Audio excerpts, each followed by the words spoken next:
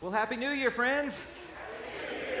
Hope you're doing great. Thanks for being here today. If you are a guest with us, we're really glad that you're here.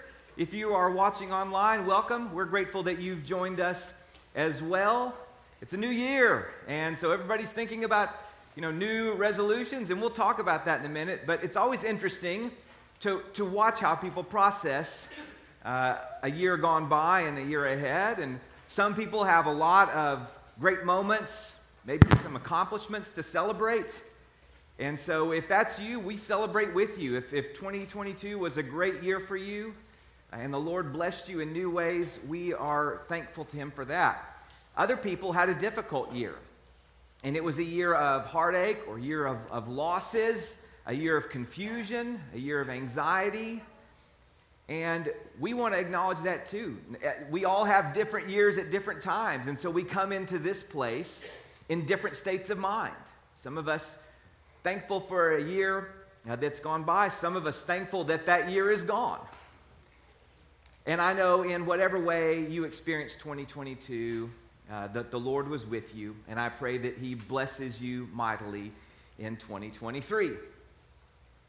So it's the time that we think about resolutions, isn't it? We do that. That's the natural thing we do at the turn of the year, and we think about what happened last year and how we'd like the coming year to be different. So just sort of a thing, making resolutions. So just show of hands, who has made some New Year's resolutions? Okay, good. Now, we're about 10 and a half hours in. Who has already broken one of your New Year's resolutions? See? You're not going to fess up, are you? It's happened. It's happened. The New Year's resolutions are great, and they work for different people in different ways, but they don't always work out like we thought they would. But you've probably made some resolutions. If not this year, you've made them other years, and every year they survey Americans to see what our most common resolutions are. Before we show them, just think of what you think some of the top ones are, because I'll bet you know. Just think of that. All right, now let's show them on the screen some of the top resolutions that we have. The first three, it may be a little small to read, so I'll tell you. The first three are all about the same. Exercise more, eat healthier, and lose weight. Those all sort of need to happen, right? In different ways. Another one, save money. Right? And then the next two go together. Spend more time with family and friends and spend less time on social media, which is good, right? Those two sort of have to go together too, don't they? Reduce stress on the job. And then the very last one is reduce spending, which kind of needs to be up there right hand in hand with save money, right? There's only two ways to save money, and one is to reduce spending. Anyway, I'm not a financial advice giver. Those are the resolutions that Americans have made most recently, the top ones, and you probably have some related to those. And then for those of us who are people of faith, we sometimes make resolutions that are related to our faith. So some common ones, and you may have had them before. I want to read my Bible more, or read it through in a whole year. Or I want to pray more. I want to be more generous. I want to treat others better. I want to break this bad habit that I have that is harming my walk with God. So we make resolutions sometimes related to our spiritual growth. And we do that because when we read the Bible, we see that we're called to grow. That's an important part of our Christian journey. And so we read verses like Hebrews, the author of Hebrews telling us in chapter 5, says, some of you ought to be teachers, but you actually need someone to teach you the elementary truths of God's word all over again. You need milk, not solid food. Anyone who lives on milk, being still an infant, is not acquainted with the teaching about righteousness, but solid food is for the mature, who by constant use have trained themselves to distinguish good from evil. That's kind of chiding us, isn't it? Like, hey, you should have been further along by now. You should be teaching, but you still are a student. Yikes. But if we zoom out a little bit, we see that the author there is calling us to deepen our knowledge and our love. That's what growth looks like as we continue our walk with God. Or 2 Peter 3:18, where we're called to grow in the grace and knowledge of our Lord and Savior, Jesus Christ. There are more we could list. But Scripture calls us to grow. And so we make resolutions that we think will help us grow. And even if it's not at the new year, sometimes we set different goals to help us grow. But sometimes those plans don't work out. I'm going to read the Bible through in a year. Oh, it's Leviticus. How many more festivals do I really feel like reading about? Okay. And that plan kind of goes away. I'm going to break this bad habit. I know I'm going to do it. And then the next time temptation shows up, all that resolve is gone. And so we make these great plans or goals or resolutions for growth, and they don't quite work out like we had hoped, and we feel like a failure. And we look around at these other people, they have got their spiritual growth down. And they seem to be doing great. Look at their nice Instagram photos of their coffee and their Bible every morning for their devotional. I'm not even out of bed in time to do that. Everybody else seems to be spiritually maturing, not me. Everybody else has got these great goals and resolutions, and they seem to be on track with them. My growth doesn't quite feel like that. And we look at people and we think it's just onward and upward for them. But what I want to think about with you this morning is this onward and upward, constant, steady growth might not be the only way spiritual growth happens, and it might not even be the main way that it happens. What I want to do is look at two very prominent figures in Scripture and look at how they grew and just see which one you might identify with more. Let's start with our good friend Paul. Now, many of us know about Paul, right?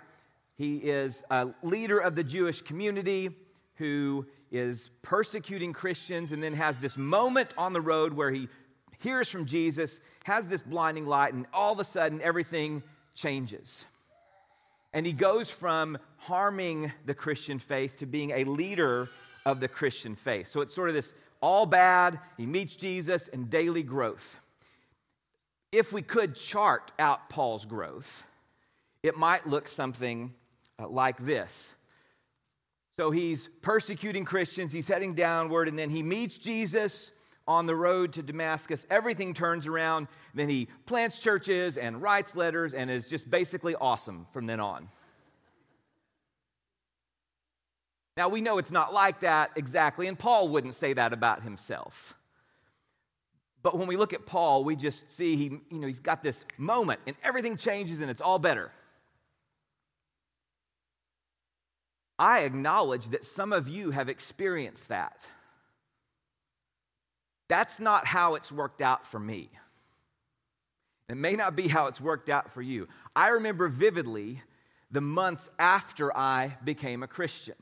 So I was baptized in middle school. Middle school or junior high. That's a hard time to be a Christian. It's just a hard time to be a person also. I'd give real money to skip those years. But I was desperately trying to fit in. And so I'm engaging in behaviors and using language that's not appropriate for a follower of Jesus in the months after I was baptized. And I remember thinking, this is not how it's supposed to work. I mean, I'm not saying that I would never have a problem again, but I thought I would be better at this after becoming a Christian. I distinctly remember having this thought. I think I was a better follower of Jesus before I became a Christian. That's not exactly theologically correct, but I thought that. It's not supposed to be like this. It should be onward and upward. And so I was frustrated with that, and I wonder if you have kind of experienced that in your own ways. For you, it might look like, some years I'm onward and upward, but then it feels like more of them have moved me backward in my faith. Or you've got these recurring behaviors and habits that you just can't seem to kick. Maybe you feel more distant from Jesus now than when you became a Christian. We may have experienced some of that those growth stalls as well. And we might think, well, this is not how it's supposed to work. And if we compare ourselves with, say, Paul, then yeah, something seems off. So what if we looked at a different person? What if we looked at our good friend Peter? Now, it's easy to make jokes about Peter. He gets a lot of hate because he speaks and then later he decides if he should have spoken. You know, he jumps out of the boat in faith and proceeds to almost drown. He tells Jesus there's no way he'd ever deny him, and then just hours later does that exact thing. So it's easy to kind of make jokes about Peter, the blundering disciple. But his model might look different, and it might give us hope. His journey is a little bit closer to mine. So if we put Peter on a timeline, here's what we might see. Well, he follows Jesus, and things go up from there. He defends Jesus during the moment of his arrest. That's pretty good. But then, like moments later, he denies Jesus during a trial, so things start going down. But then he re-follows Jesus as Jesus reinstates him, so onward and upward from there. Okay, let's keep going. He preaches at Pentecost. His sermon and the work of the Lord work together to bring 3,000 people to faith. Then he continues learning. In Acts 10, you remember when Peter has the vision? You know, he's been following the Torah, and he's had clean lines of division between Jews and Gentiles, and the blanket comes down with all the food on it, and Jesus tells him that this clean and unclean distinction between Jews and Gentiles no longer exists, and so Peter should live accordingly, and he seems to get that. And even when all the church leaders meet together to try to decide, essentially, how Jewish are we going to expect the Gentile Christians to act, Peter is defending the Gentiles. Like, he's sticking up for the people who used to be excluded. That's good. And yet at some point, probably later, maybe before, but most likely later, he doesn't live this out. Because Paul has to get on to him and say, hey, you know better. You won't eat with these people because you're afraid what happens when the Jewish leaders show up. And so you are excluding people out of social fear, even though you know what's right. There's a downward trajectory. He seems not to get it. But then he's writing letters and encouraging believers in difficult circumstances. So his journey is more up and down and unsteady. That's how my Christian journey has felt, much more like that than the oversimplified version of Paul that we put out. Peter gives me hope because he's unsteady.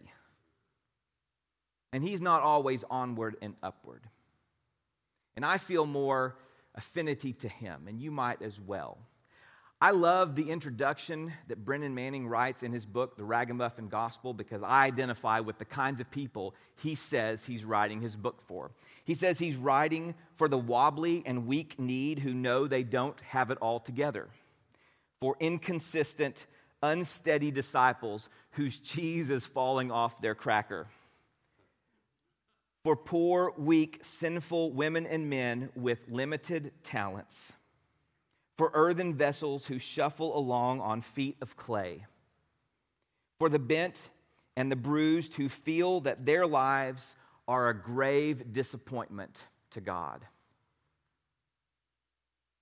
You ever just feel like your life is a disappointment to God? You keep making the same mistakes over and over again. I resolve to do this. It doesn't work out. I resolve to do that, and it's not working out. And you just feel like you are a grave disappointment to God.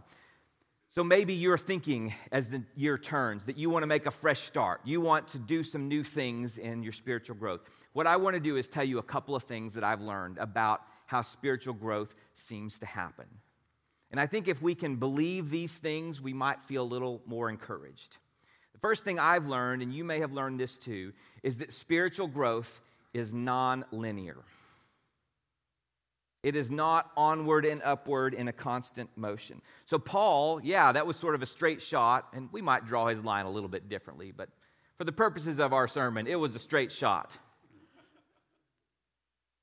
But that's not how it works out for many of us. For many of us, we would say, well, I've had mostly good years, but I had a couple that really went south. Or we would say, I'm a fervent follower of Jesus now, but I had many years when I was not. Or we might say, every year, there's this predictable downward turn. Some event, some moment triggers us, and every year, around the same time, we fall into some of the same behaviors we wish we could get rid of. So if you look at your line of spiritual growth and you think it's just not onward and upward straight line, join the club. Because I think most of us would say that's how it's worked for us. It's not been steady, upward, everything is good. Every day is better than the previous one. So spiritual growth is nonlinear. The second thing that I've learned is that spiritual growth is gradual.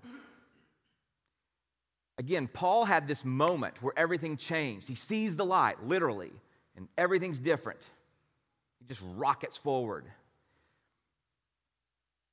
But for many of us, spiritual growth doesn't look like that. It's a slog. It is small, right choices each moment, each day that lead us to more godliness. It's just those small moments. And it's nothing magical, nothing we would write a book about. Those are the ways that most of us experience spiritual growth. We might resonate more with 2 Peter's version of what it looks like to grow. 2 Peter 1, 5 through 8. We're told to make every effort to add to our faith goodness, and to goodness knowledge, and to knowledge self-control, and to self-control perseverance, and to perseverance godliness, and to godliness mutual affection, and to mutual affection love. For if you possess these qualities in increasing measure, they will keep you from being ineffective and unproductive in your knowledge of our Lord Jesus Christ. So this text describes a slow, steady process of adding one thing to another, and it might not be the same rate. It might be in fits and starts. There might be some backward moments, but that's what this passage tells us. Do this, then add this, and then grow in this way. So we can really boil that down to asking ourselves, if we want to grow spiritually, what is the next right step? You may have heard that phrase before. What's the next right step? So it's not, how can I defeat this big bad habit that's in my life? It's more like, okay, here's a single temptation that's coming up. What is the next right step I can take to exhibit self-control in this moment? It's not, how can I read the whole Bible through in a year? And that might be your thing, and that's good if it is. But it might look more like, how could I spend 20 minutes, a few mornings a week, reading Scripture so that I can learn more about what it means to be godly? That's a next right step. That's what spiritual growth looks like. Productivity expert Laura Vanderkam says that small things done repeatedly have great power. Small things done repeatedly. Not some moment where everything changes. Small things done repeatedly. There's one more thing I want to tell us about spiritual growth that gives me great hope, because it takes the weight off of me completely. I take great comfort in the words of Paul when he opens his letter to the Philippians, where he says he is confident that the one who began a good work in us will carry it on to completion until the day of Christ Jesus. So this means that ultimately spiritual growth is God's to give. It's not all up to me, and I am thankful for that. I'm thankful that Ryan reminded us of that principle in his communion thoughts. That's what gives me hope, that God is still at work in me when I'm doing great on my goals and resolutions, and when I'm not, that God is still at work in me. Paul's confident that God who called us is not going to abandon us. So right now, God is at work in you. In 2022, no matter what kind of year you experienced, God was at work in you. And in 2023, God will be at work in you. So if you get bogged down reading Leviticus, God is still at work in you. And if you fall back into an old habit, God is still at work in you. And if you can't find the words to pray sometimes, God is still at work in you. So I just want to remind you, as you think of big resolutions and big goals you have and you worry about being a failure, just remember these things. That spiritual growth is non-linear. Spiritual growth is gradual. And ultimately, spiritual growth is given by God, who continues to be at work in us. Now, I want to leave you with some really, really practical tips. If you're thinking about what kind of goals you might set in the spiritual realm that might set you up for success and not failure, here's a few things I've learned from talking with others about their goals. I'm a follower of Michael Hyatt and Megan Hyatt Miller, who run the Full Focus Company, and they've taught me a lot about goal setting that leads to a higher chance of meeting those goals. We set these big goals, like, I want to grow spiritually. Okay, what does that mean? I'm just going to give you a few you might think about, and you are going to have your own. But here's some practical ideas that I think might set you up for success. One option is, I will choose a reading plan and read Scripture for 20 minutes a day, 5 days a week. It's not every day I'm going to get up at 5 a.m. and okay, good luck. Let me know how that goes. You're going to read for an hour, 7 days a week, no matter what. The first day it doesn't happen, you get frustrated. So there's a reasonable goal you could set. I will keep a written or digital prayer list and commit to praying for people 3 nights a week at bedtime. I will reduce my social media time by 1 hour a week and pick some other more useful activity instead. Here's one. I will leave for church 10 minutes earlier so I can park and get inside in time to talk with people. This is everywhere, okay? I didn't write that just for you.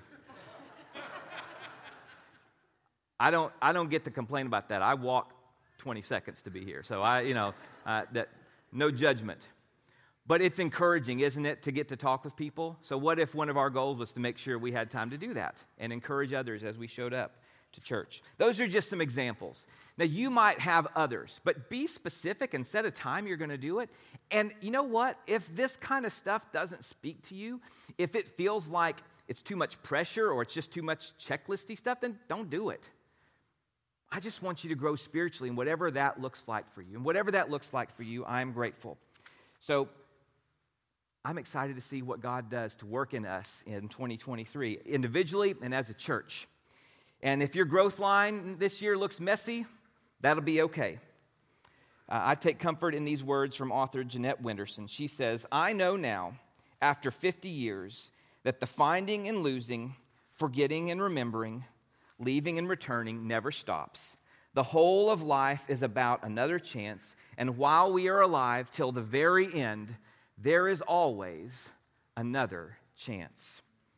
So in 2023, may you grow in the grace and knowledge of our Lord and Savior, Jesus Christ, and may you be as patient with yourself as God is with you.